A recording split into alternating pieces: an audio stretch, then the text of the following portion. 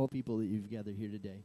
Lord, we thank you for our community and our schools and our kids and our families and all the many things you blessed us with. We thank you for some fall weather. And Lord, we pray that we can be lights for you. We pray that we can go out into our communities and be different and be disciples of your word and disciples of your kingdom, Lord. We thank you for Ben, and we thank you for our walk through Genesis. We thank you for this morning as we get to wrap that up. And Lord, bless the words that Ben has to speak to us, Lord. Let them be from you, and let them bless us. It's in Jesus' name that we pray. Amen. Amen. Thank you, Tanner. If you have your Bibles, we are going to be all over. So if you have quick fingers, you may want to try to keep up. Don't go too fast. I don't think we're in a burn ban, but we certainly don't want to start any fires from flipping through the pages too quickly. We'll start in Genesis 1:27, in Genesis 1:28, and then, like I said, we're going to walk through a whole lot of Genesis and a whole lot of the New Testament, just to kind of give us an overview. We've been in this book for a year and a half, a little over a year and a half, and sometimes we forget. There's two ways to study Scripture. Do you know this? There's two ways to think about it. You can study Scripture with a rake, and you can study Scripture with a shovel. And so there's some times when it's important for us in the Bible where we come to a passage and we break out the shovel and we just dig deep into that one little passage and mine for the gold that's there. And other times it's important for us to grab the rake and instead of digging deep, just look at the vast terrain that the Bible lays out for us. And so today we're using a rake, not a shovel. That's as close to farmer terminology as I can get it. So if it doesn't, that's it. She'll be mad at me, and I'm upset at myself as well. I bought, we were at Walmart the other day. It's our favorite place to go. And I bought one of those confetti dills that you pull, and I was going to do it after Genesis, and I don't know where I put it. So somewhere, either in the church or at my house or in IRA in general, there's like a bag of little confetti poppers. I bought the little ones because I thought you guys might be packing, and if I do a big one, it may not end up well for me. The context of Genesis, if you remember, Moses is the one the Lord inspired by the Holy Spirit to write this for us. Moses is the one who God is using here in the time in the history that's happening as the Israelites have exodus. They've gone out of Egypt. They're walking in the wilderness. They haven't come to the promised land yet. And so as they're walking, as they're leaving out of the exodus, they're asking a lot of questions. Who are we? You have this people group that's largely been enslaved for most of their life, right? When they come into Egypt, there's 70 of them, and now when they're leaving, there's this large nation that's just wandering around. So who are we? Why were we in Egypt? Why did we need to have an exodus out of Egypt? How did we end up there in the first place? Like, what was the main problem, and how do we fix this problem? And then another important question is, well, where are we going to go? All of these are what Moses has in mind as he's writing Genesis, and Moses wrote the first 5 books of the Bible, Genesis, Exodus, Leviticus, Numbers, and Deuteronomy, the Pentateuch, as he's penning these things. And so let us pray, and then we're going to just do a rake over the top of Genesis and see how neat the Lord has it for us. So let's pray. God, we thank you for today. We thank you that we do get to gather together, that we do get to look at this book, God, and see that it is 50 chapters of your words to us. Your words that primarily, God, are about you, revealing who you are and how you work for us, and calling us to repent and to come under your rule, to believe in you and to trust in you. God, I thank you for the book of Genesis, this foundational book that you've given us in the Bible. I thank you for our church's diligence to just walk through this book slowly but certainly. And I pray that the fruit would come from that diligent study that we've done as we read the rest of your scriptures, the rest of the words, the other 66 books of the Bible that you've given us, that we would see what you have more clearly. We thank you for Jesus, for the finished work of the cross, and it's in your name we pray. Amen. So we saw in Genesis chapter 1 that there's this creation, and a lot of Genesis is built on patterns. And you can divide the book of Genesis up several ways. There's several covenants that take place within the book. The first one you could argue is with God and Adam, but really the first time the word covenant's used is with Noah, when God's with Noah, and then we have Abraham getting a covenant, and then that covenant getting reaffirmed with each of Abraham's children.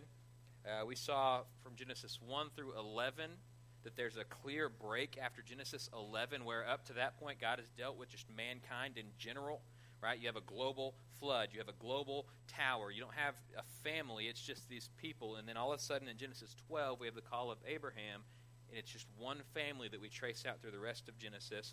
But we also have the Toledots, if you remember those. And those are the generations that are mentioned in the book of Genesis. There's 10 of them, and they serve as like chapter titles for us, where there's a Toledot of creation, and then a Toledot of Noah, and a Toledot of Jacob, and all the way through the book. And so we can divide it up that way. There's a lot of things for us here. And so when we look at the beginning of Genesis and we see that God created, there's a pattern to the creation that God does. He creates the domains, and then he creates those who have dominion over the domains. The day and the night, the heavens and the heavens like the sky from the water on the earth, and then the land from the water. Those are the first 3 days of creation, and then the next 3 days are the sun and the moon. So what rules the day and the night? What has dominion? Well, the sun and the moon. What has dominion over the skies and of the water? Well, the birds and the sea creatures. That's what's created on the 5th day.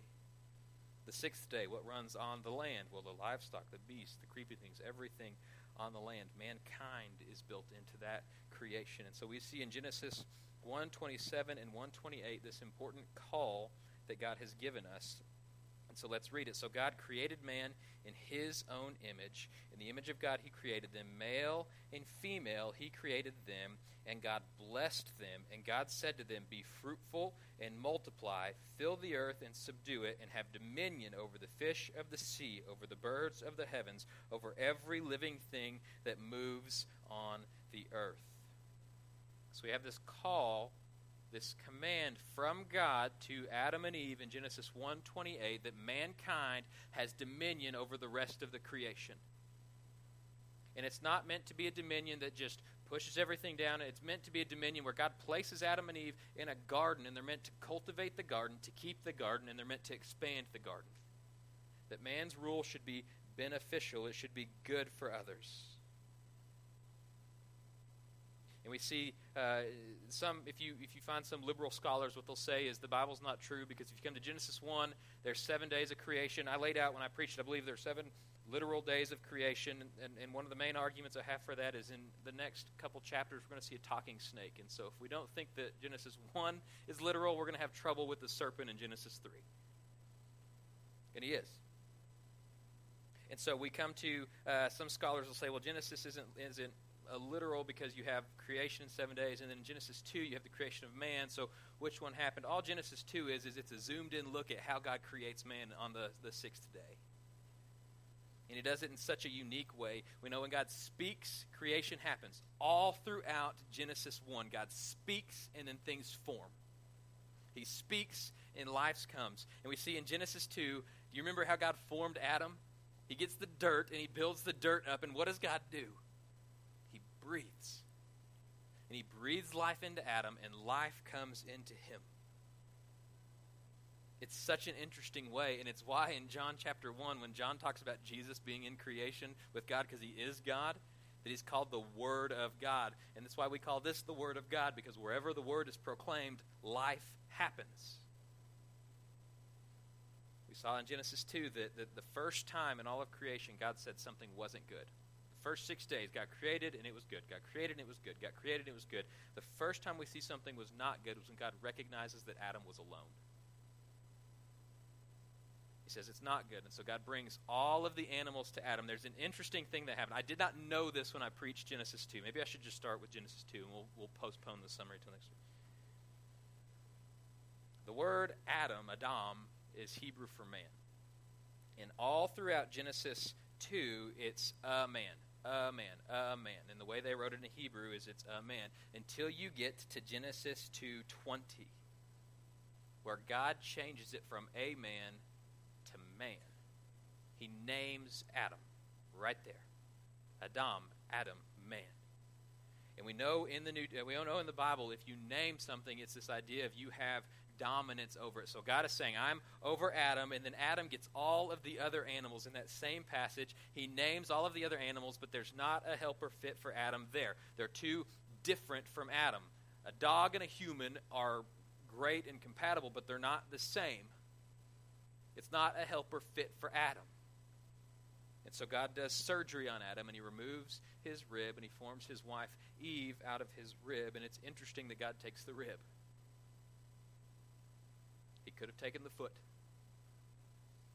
because Adam has authority over Eve as her husband, and he doesn't. He could have taken the head or the neck, because Eve, as the wife, has a lot of influence over Adam, but he doesn't. He takes the rib from the side, because they're co-bearers of the image of God. God created them male and female in the image of God. But what does the rib do? Well, it protects the inner organs. It protects the heart of man.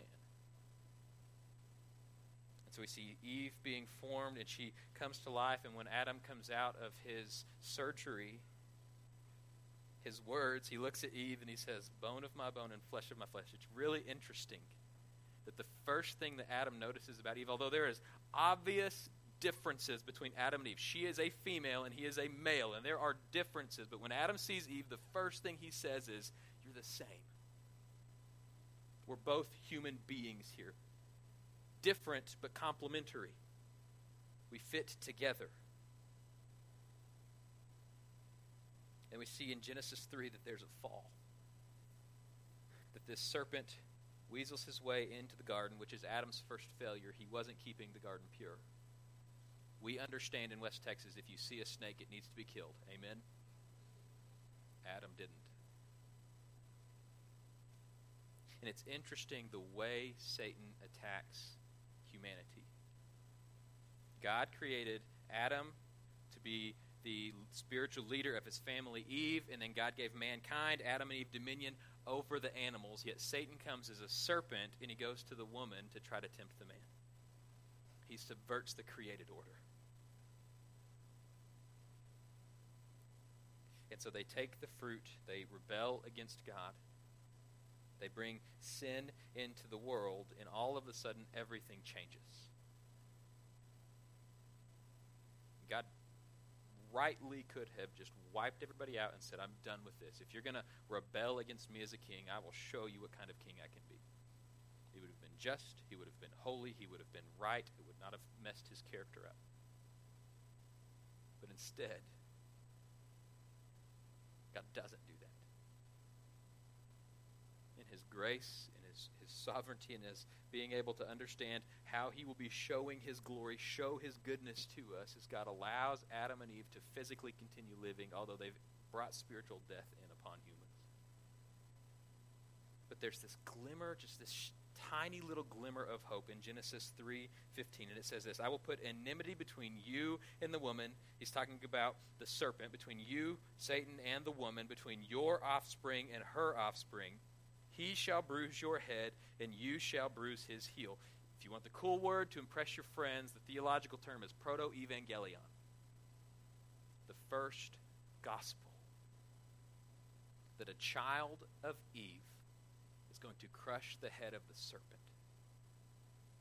And so much of the rest of Genesis is filled with genealogies, and it's filled with stories of family and humans. And what we're doing is we're tracing this line of, okay, well, who's the child of Eve that's going to come and crush the head of the serpent? In other places, they call it the Messiah, the Christ, the anointed one, who's the one God's going to send to make all the wrong things right, to undo the sin that Adam and Eve did in the garden. And so we go throughout the rest of Genesis, and there's some high points that I want to point out to you. In Genesis chapter 9, verses 12 through 17, as Adam and Eve introduce this sin, they continue to have kids, and their kids have kids, and their kids have kids. But what reproduces more quickly than Adam and Eve is the sin that's in humanity.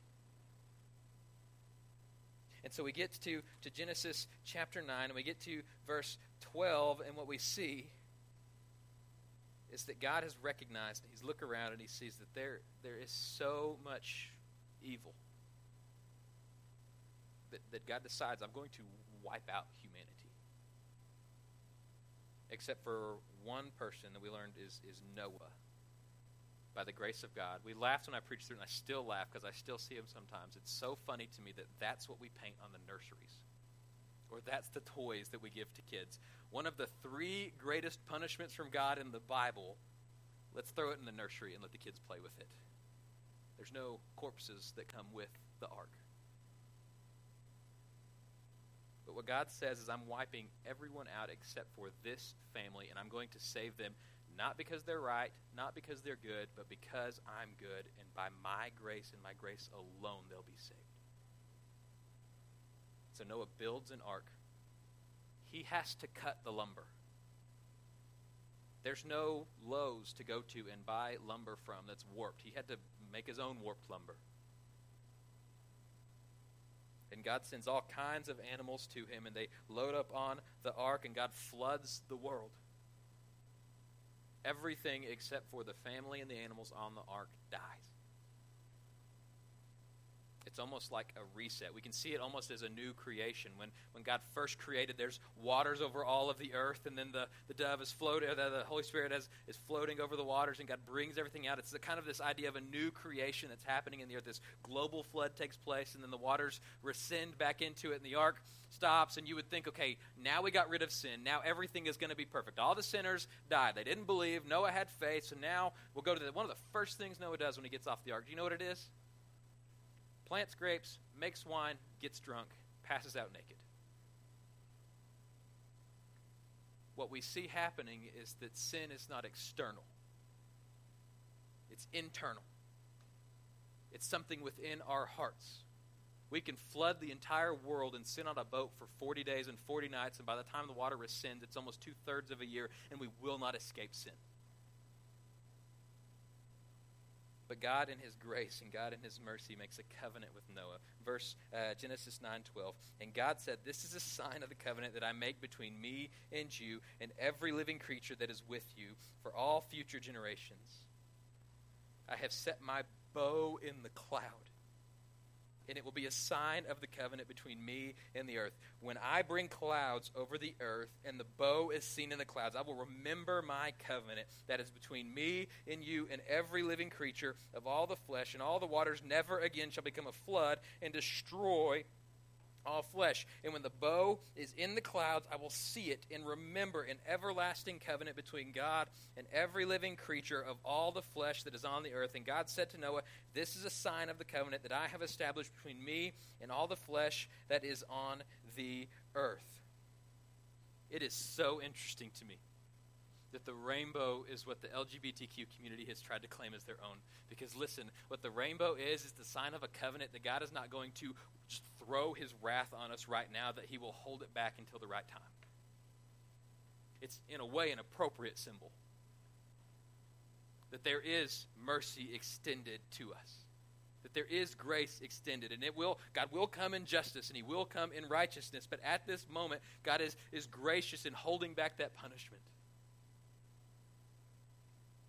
Did you ever notice that it's a bow that God hangs up in the sky? It's a weapon of war. God's saying, I'm not going to point it at mankind. I will point it up into the heavens. It's a sign for us. Something that we should keep in mind. When we keep going through Genesis, we see some more genealogies. We see some more things. Then we get to Genesis 11, and we see this other event that takes place that has more of an impact than we kind of realize. It's this tower that these humans build. And it's so funny to me that I think unity is what we all cry for, right? We want to let's just get along, let's just cooperate. And what we see in Genesis 11 is that's what humans were doing. We have a goal, we'll build a tower, we'll get up into heaven, we'll use our works to literally get to heaven. We'll build this giant tower that we can climb up into, and then once we get there, we can do whatever we want because we've earned our way into heaven. That it's this cooperation. Everybody's on the same page. Let's do it. Let's all sin this way. They don't say that, but that's what they're doing. And there's some funny things about the story. One of the Moses makes sure that we know that God has to come down to see the tower. Isn't that funny? They're trying to build a tower to heaven, and God's like, that's too small. I got to go down and look. But do you know the sin that the Bible says in Genesis 11? The people say, let us make a name for ourselves. And so what God does is he, in his grace, confuses the languages and scatters the people so that they can't all cooperate in this sin anymore. It's more difficult. I wish learning a second language was like that. It's not. And he scatters the people. And then we have a genealogy, and in Genesis 12, we get the call of Abram. And do you know how God calls Abraham? This is an important connection. Remember, Genesis is broken up in two sections. 1 through 11 is this cosmic world with Genesis, and then 12 through 50, God picks one family, and he kind of walks through this family and grows them. But you know how God calls Abram?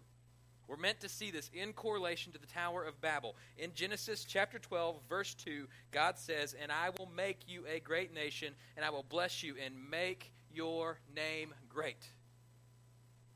The sin in Babel was they tried to make a name for themselves. And God says, that's not how you do it. I'm God. You're not God. I'll make your name great if I choose to do so. And so he picks Abram, a moon worshiper. And he brings him out of the land of Ur. And we see that God uses Abram and Sarah, this older couple who have no kids. And God says, you're going to have so many kids, you're not going to be able to, they're going to be more numerous than the stars of the sky, more numerous than the sand on the seas. And these two older people who are well past childbearing years are like, how can we do that? That's their struggle. When they sin, when they have their big sins that are recorded in the Bible, it's wrestling with that tension. If God promises this, but I just can't see how God's going to do this. What I want to highlight for us is this covenant God makes with Abraham. And the covenant's basically threefold. You'll have land, you'll have a people, and you're going to be a blessing to be a blessing. You're going to be blessed to be a blessing. But the way God does this in Genesis, he covenants three times. And in Genesis 12 is the start. In Genesis 15, he affirms it. And then Genesis 17, he gives the sign of the covenant with Abraham, which is circumcision. And because we're doing a big wreck, I don't have to talk about that. But in Genesis 15, God shows up to Abraham, and he puts him in a sleep.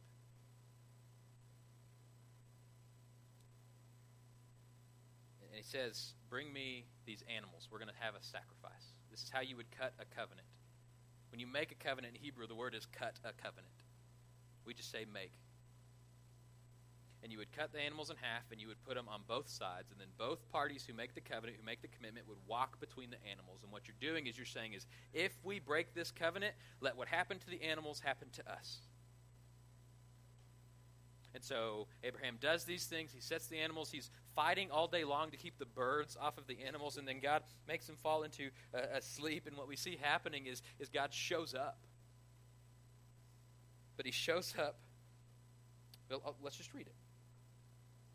Genesis 15, 18. And on that day, the Lord made a covenant with Abraham. Sorry, 15. I don't know where I'm at. My Bible's not lining up with my recorded Bible. This is the text.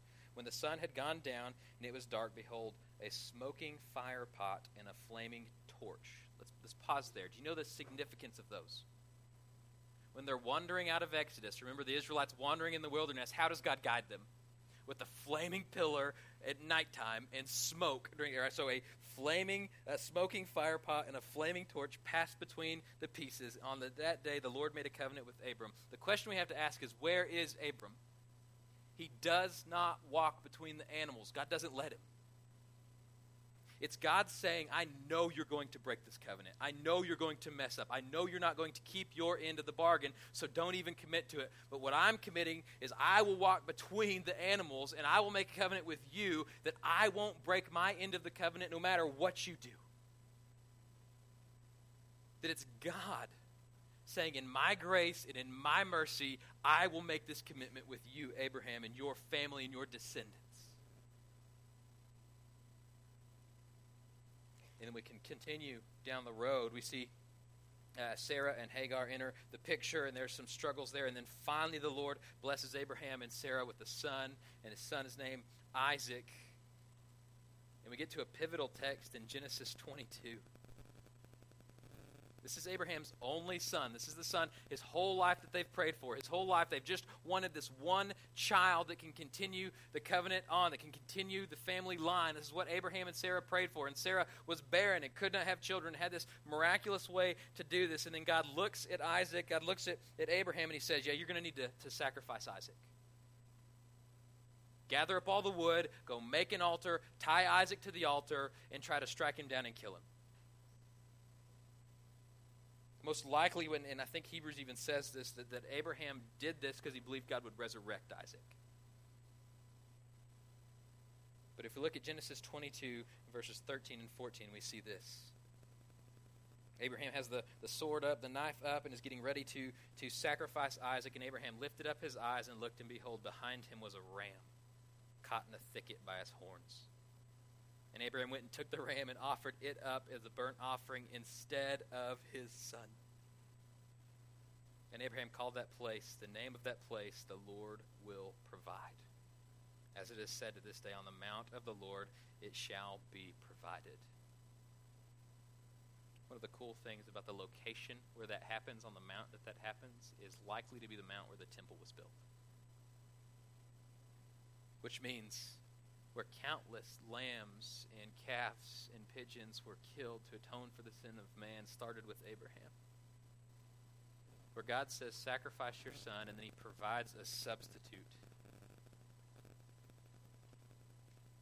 And we fast forward and we see that Isaac meets Rebekah, and they have a marriage, and they get married, and they are struggling to have kids, and then they end up having kids, and they have twins. And we see that in the womb, Rebekah's stomach is rocking because the kids are just fighting in the womb. It's really hard to discipline kids that aren't born, isn't it?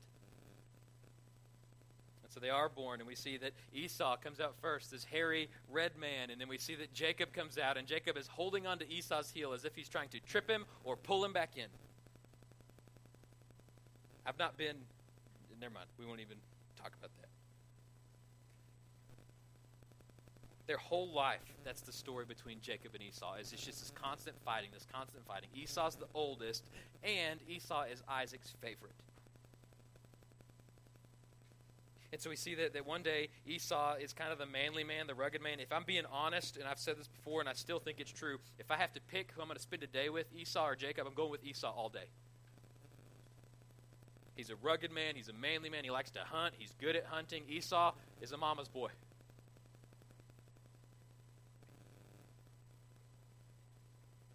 And so they wrestle back and forth. They fight back and forth. Esau ends up selling his birthright to Jacob for a bowl of stew.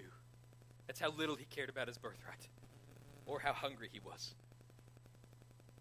And then Jacob ends up stealing the blessing from Esau, stealing the birthright. He had the birthright, so there's this sinful deal. He leaves.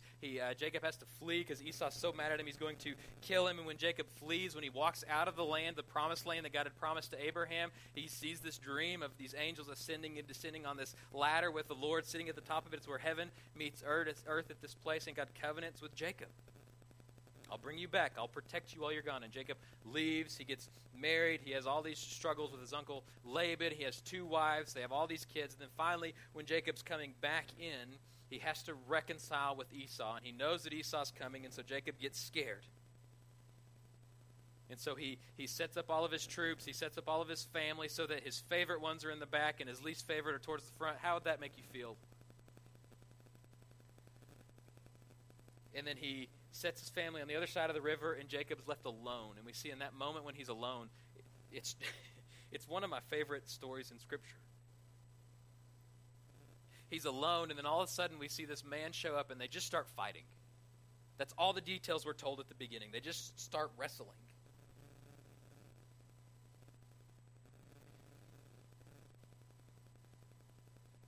And Jacob is a good fighter. His whole life, he's dependent on his cunning tongue, his physical prowess over others. So Jacob says to the man that he's wrestling, which we later learn is God. Jacob says, God says, let me go for the day is broken. But Jacob says, I will not let you go unless you bless me. And he said to him, what is your name? And he said, Jacob. And then he said, you shall no longer be called Jacob, but Israel, for you have striven with God and with men and prevailed. That's what Israel means. When we talk about the Israelites, it means striven with God and with man. And I love that at the end of the story, in Genesis 32:31, it says, the sun rose up, and as he passed Penuel, limping because of his hip. At the end of the fight, God touches his hip, pops it out of socket, and for the rest of Jacob's life, he's no longer able to rely on his physical prowess and being able to run away. He's forced to trust God. And time goes on in Genesis, and we see that Jacob is the only patriarch who has multiple sons that are going to inherit this blessing. He has Reuben, his oldest. But Reuben, every time we see Reuben make a plan, it fails. We see Simeon and Levi, his next two oldest, who just end up being bloodthirsty brothers who are trying to justify a wrong that was done to their sister, and in doing so, they murder a whole town. And then we see a man named Judah, who's the most unlikely hero of all. A brother who sells Joseph into slavery. It's Judah who goes, let's just sell him. Let's just make a quick buck off of Joseph and not worry about this anymore. It's Judah, we're told, that he leaves after that, and his life is meant to be compared to Joseph's. And we see Judah leaves, and he has sons that are so wicked, the Bible tells us, that God killed two of his sons. 3 times in Genesis, God kills people. 2 of them, his sons. You have Noah's Ark, Sodom and Gomorrah, and Judah's sons. That's the level of depravity his sons were at. And Judah refuses to acknowledge that his sons were in sin. Instead, he looks at the wife, Tamar, and he says, you must be the problem. And so he sends Tamar off until his oldest gets old enough to marry her, which is really just Judah's way of punting and trying to not get his last son married to a daughter-in-law who he thinks is killing his sons. But then we know Judah sins terribly. He has this habit of finding prostitutes. And Tamar knows this, and so she sneaks her way in, is impregnated by Judah. And Judah sees this as the opportunity to kill Tamar. He says, perfect, I can kill you now righteously and feel good about it. And Tamar was smart, and Tamar said, well, this is the man who impregnated me, and we learn it's Judah. And their son's born, and guess what? That's the line of the snake crusher. That's the line Jesus comes from. Well, at the same time, we see his brother Joseph. Right, Judah ends up repenting and turning back, and the Lord uses those things to grow him. But Joseph's story is completely different. Joseph never really seems to fail in the Bible. He was kind of a tattletale, but outside of that, everything else we're told about Joseph is he always does the right thing. He always makes the right choice. He does what he's supposed to do. His brothers sell him into slavery, and then he ends up becoming the leader of this prison, and then this lady lies about him, or the leader of this house servant, and the lady lies, so he ends up at the bottom of prison, and now he interprets dreams, and so he's at the top of the prison, and then finally he's the number 2 man with Pharaoh. Everything's good. The family comes to him. All is good, and all is calm. Everything in Genesis seems to work its way towards this end, and then we see in Genesis 50:20, with all of the family that's been in Egypt, Jacob dies, and the brothers are worried that Joseph is now going to take revenge on them, and Joseph tells them this in Genesis 50:20, as for you, you meant evil against me, but God meant it for good, to bring about that many people should be kept alive as they are today.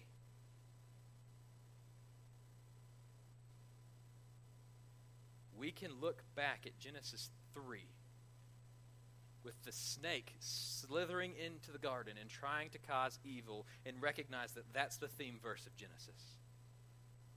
You meant it for evil, but God meant it for good. And that there's all of these broken people littered throughout this book of Genesis that God continues to use, because there's no perfect people in the book of Genesis. And then we see that Joseph dies. Before he dies, he says, put my bones in a coffin, or the Hebrew word is ark. Put my bones in an ark. And when God rescues us from rescues us from Egypt, carry them with me and bury me with my fathers. This is interesting. Your Bibles don't show it, I don't think. Mine doesn't. Do you know what the first word of Exodus is? and. It won't show, mine doesn't show it. Yours might have a note on there, but it's a vibe. It's an and that happens. And so you read the end of Genesis, then you can jump straight to Exodus. It goes, and these are the names of the sons of Israel who came up to Egypt with Jacob. What we learn is Genesis is the foundation. And God continues to reveal himself after this, and he does so more and more and more. But more than that, throughout the Bible, God uses Genesis to continue to draw our minds to him. So much of the New Testament pulls from Genesis. I want to show you a few of these. In creation, in Luke,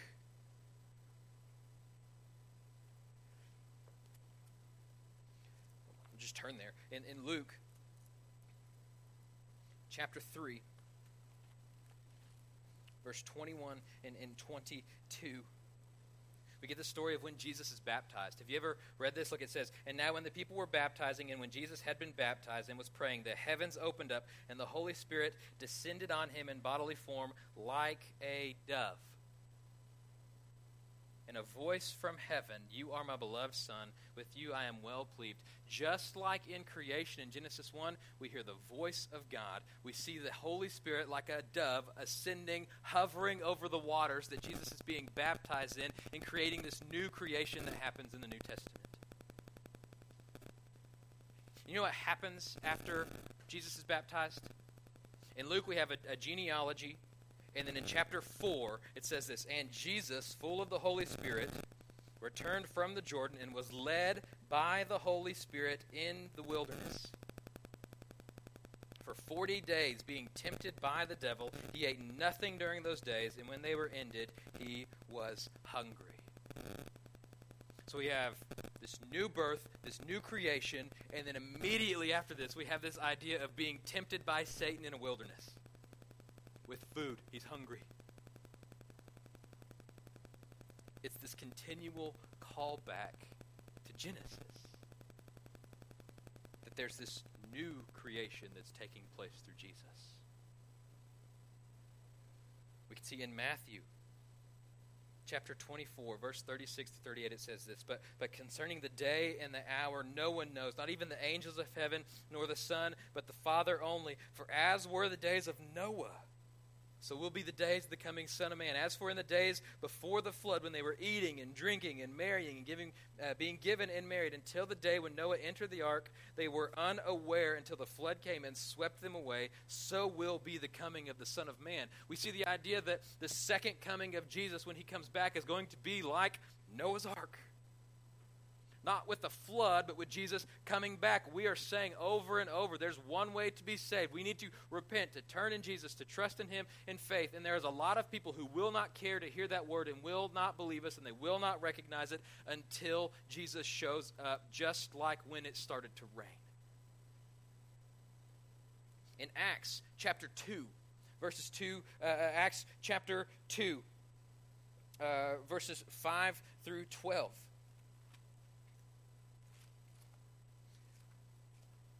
We have Jesus has ascended into heaven, and Jesus says, there's one coming after me that's going to come to you too. And when he comes, it will be good for you. And so this is Pentecost. But if you've never read it, then you might have this exact. So Genesis 2, chapter 5, and they were dwelling in Jerusalem, Jews, devout men from every nation under heaven. And then listen to what happens. And this sound of the multitude came together, and they were bewildered because each one was hearing them speak in his own language. And they were amazed and astonished, saying, are all of these who speak Galileans? And how is it that we hear each of us in his own native tongue? Parthians and Medes and Elamites and the residents of Mesopotamia and Judea and Cappadocia and Pontus and Asia, Phrygia and Pamphylia, Egypt, and the parts of Libya belong to Cyrene and the visitors of Rome, both Jews and the proselytes, Cretans and Arabians. We hear them telling in our own tongues and our own languages the works of God. And they were all perplexed, not knowing what does this mean? Do you see what's happening? It's the reversal of the Tower of Babel, where God scattered the tongues, and now in this new creation that Jesus is making, they're speaking in tongues. It's not gibberish. They're hearing not only their own language, but their own language in their own dialect. They hear the difference between West Texas and Alabama Southern twang. It's this new creation making the wrong things right. We see when God covenants with Abraham, if we read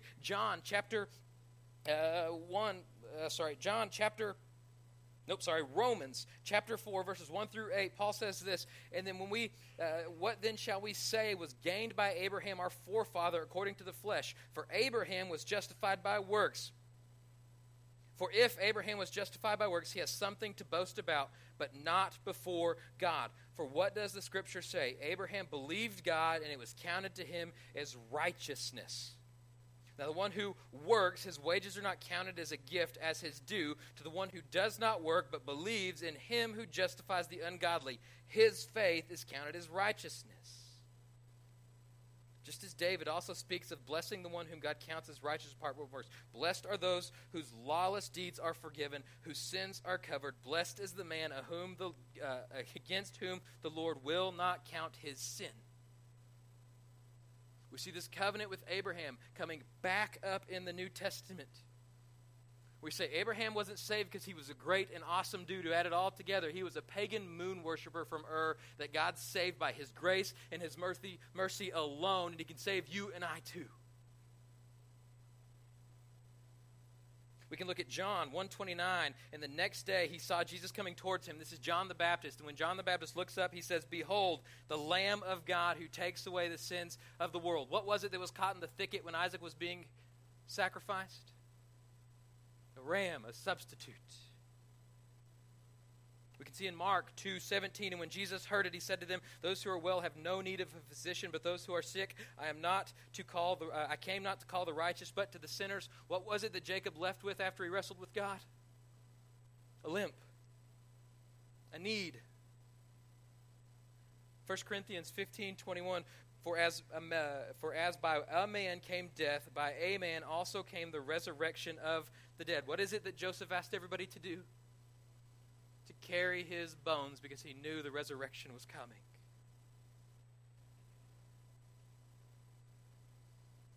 We have hope in the gospel. The Old Testament is not a separate book from the New Testament. It's all God's word revealing itself. The New Testament interprets the Old Testament for us, and what does it do? It points us to Jesus. It doesn't say work harder and do better and get your act together. It says trust in the one whom God sent, who is God in the flesh, and came and crushed the head of the serpent, who died. But what they intended for evil, God intended for good. And it's through the death of Jesus that if we're believers in Jesus Christ, we're saved. That's what Genesis points us to.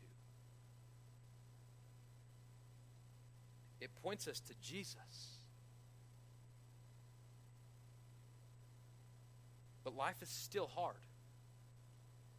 And sin largely still reigns in much of our lives. Even if we're believers, there's still sinful tendencies, sinful things that we do. But because the snake crusher came once,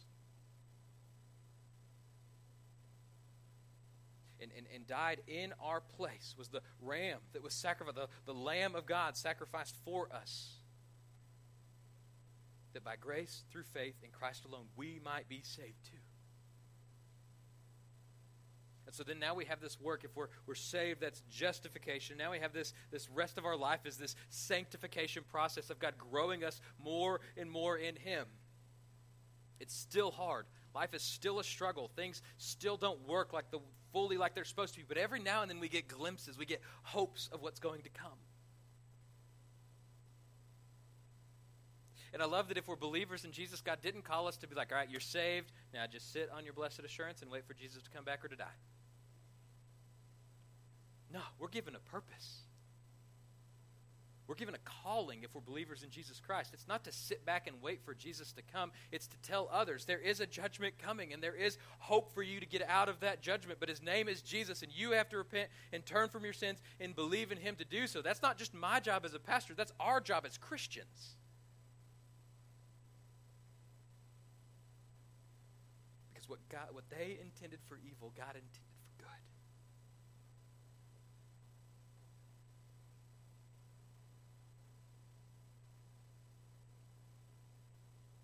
see in 2 Corinthians 5:17.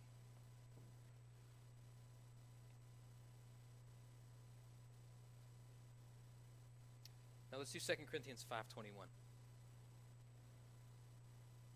For God made Christ, who never sinned, to be the offering for our sin, so that we might be made right with God through Christ.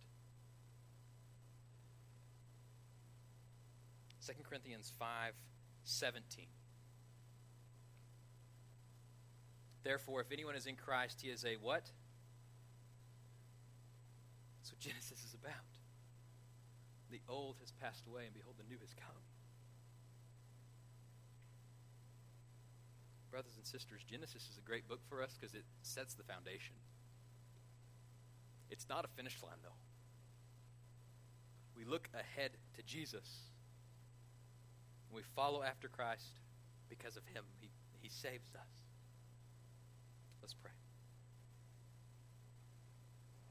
God, I thank you for today and for this book of the Bible that you've given us, for Genesis. God, there's so much there. Just that quick run through, I feel like we've left so much of it out.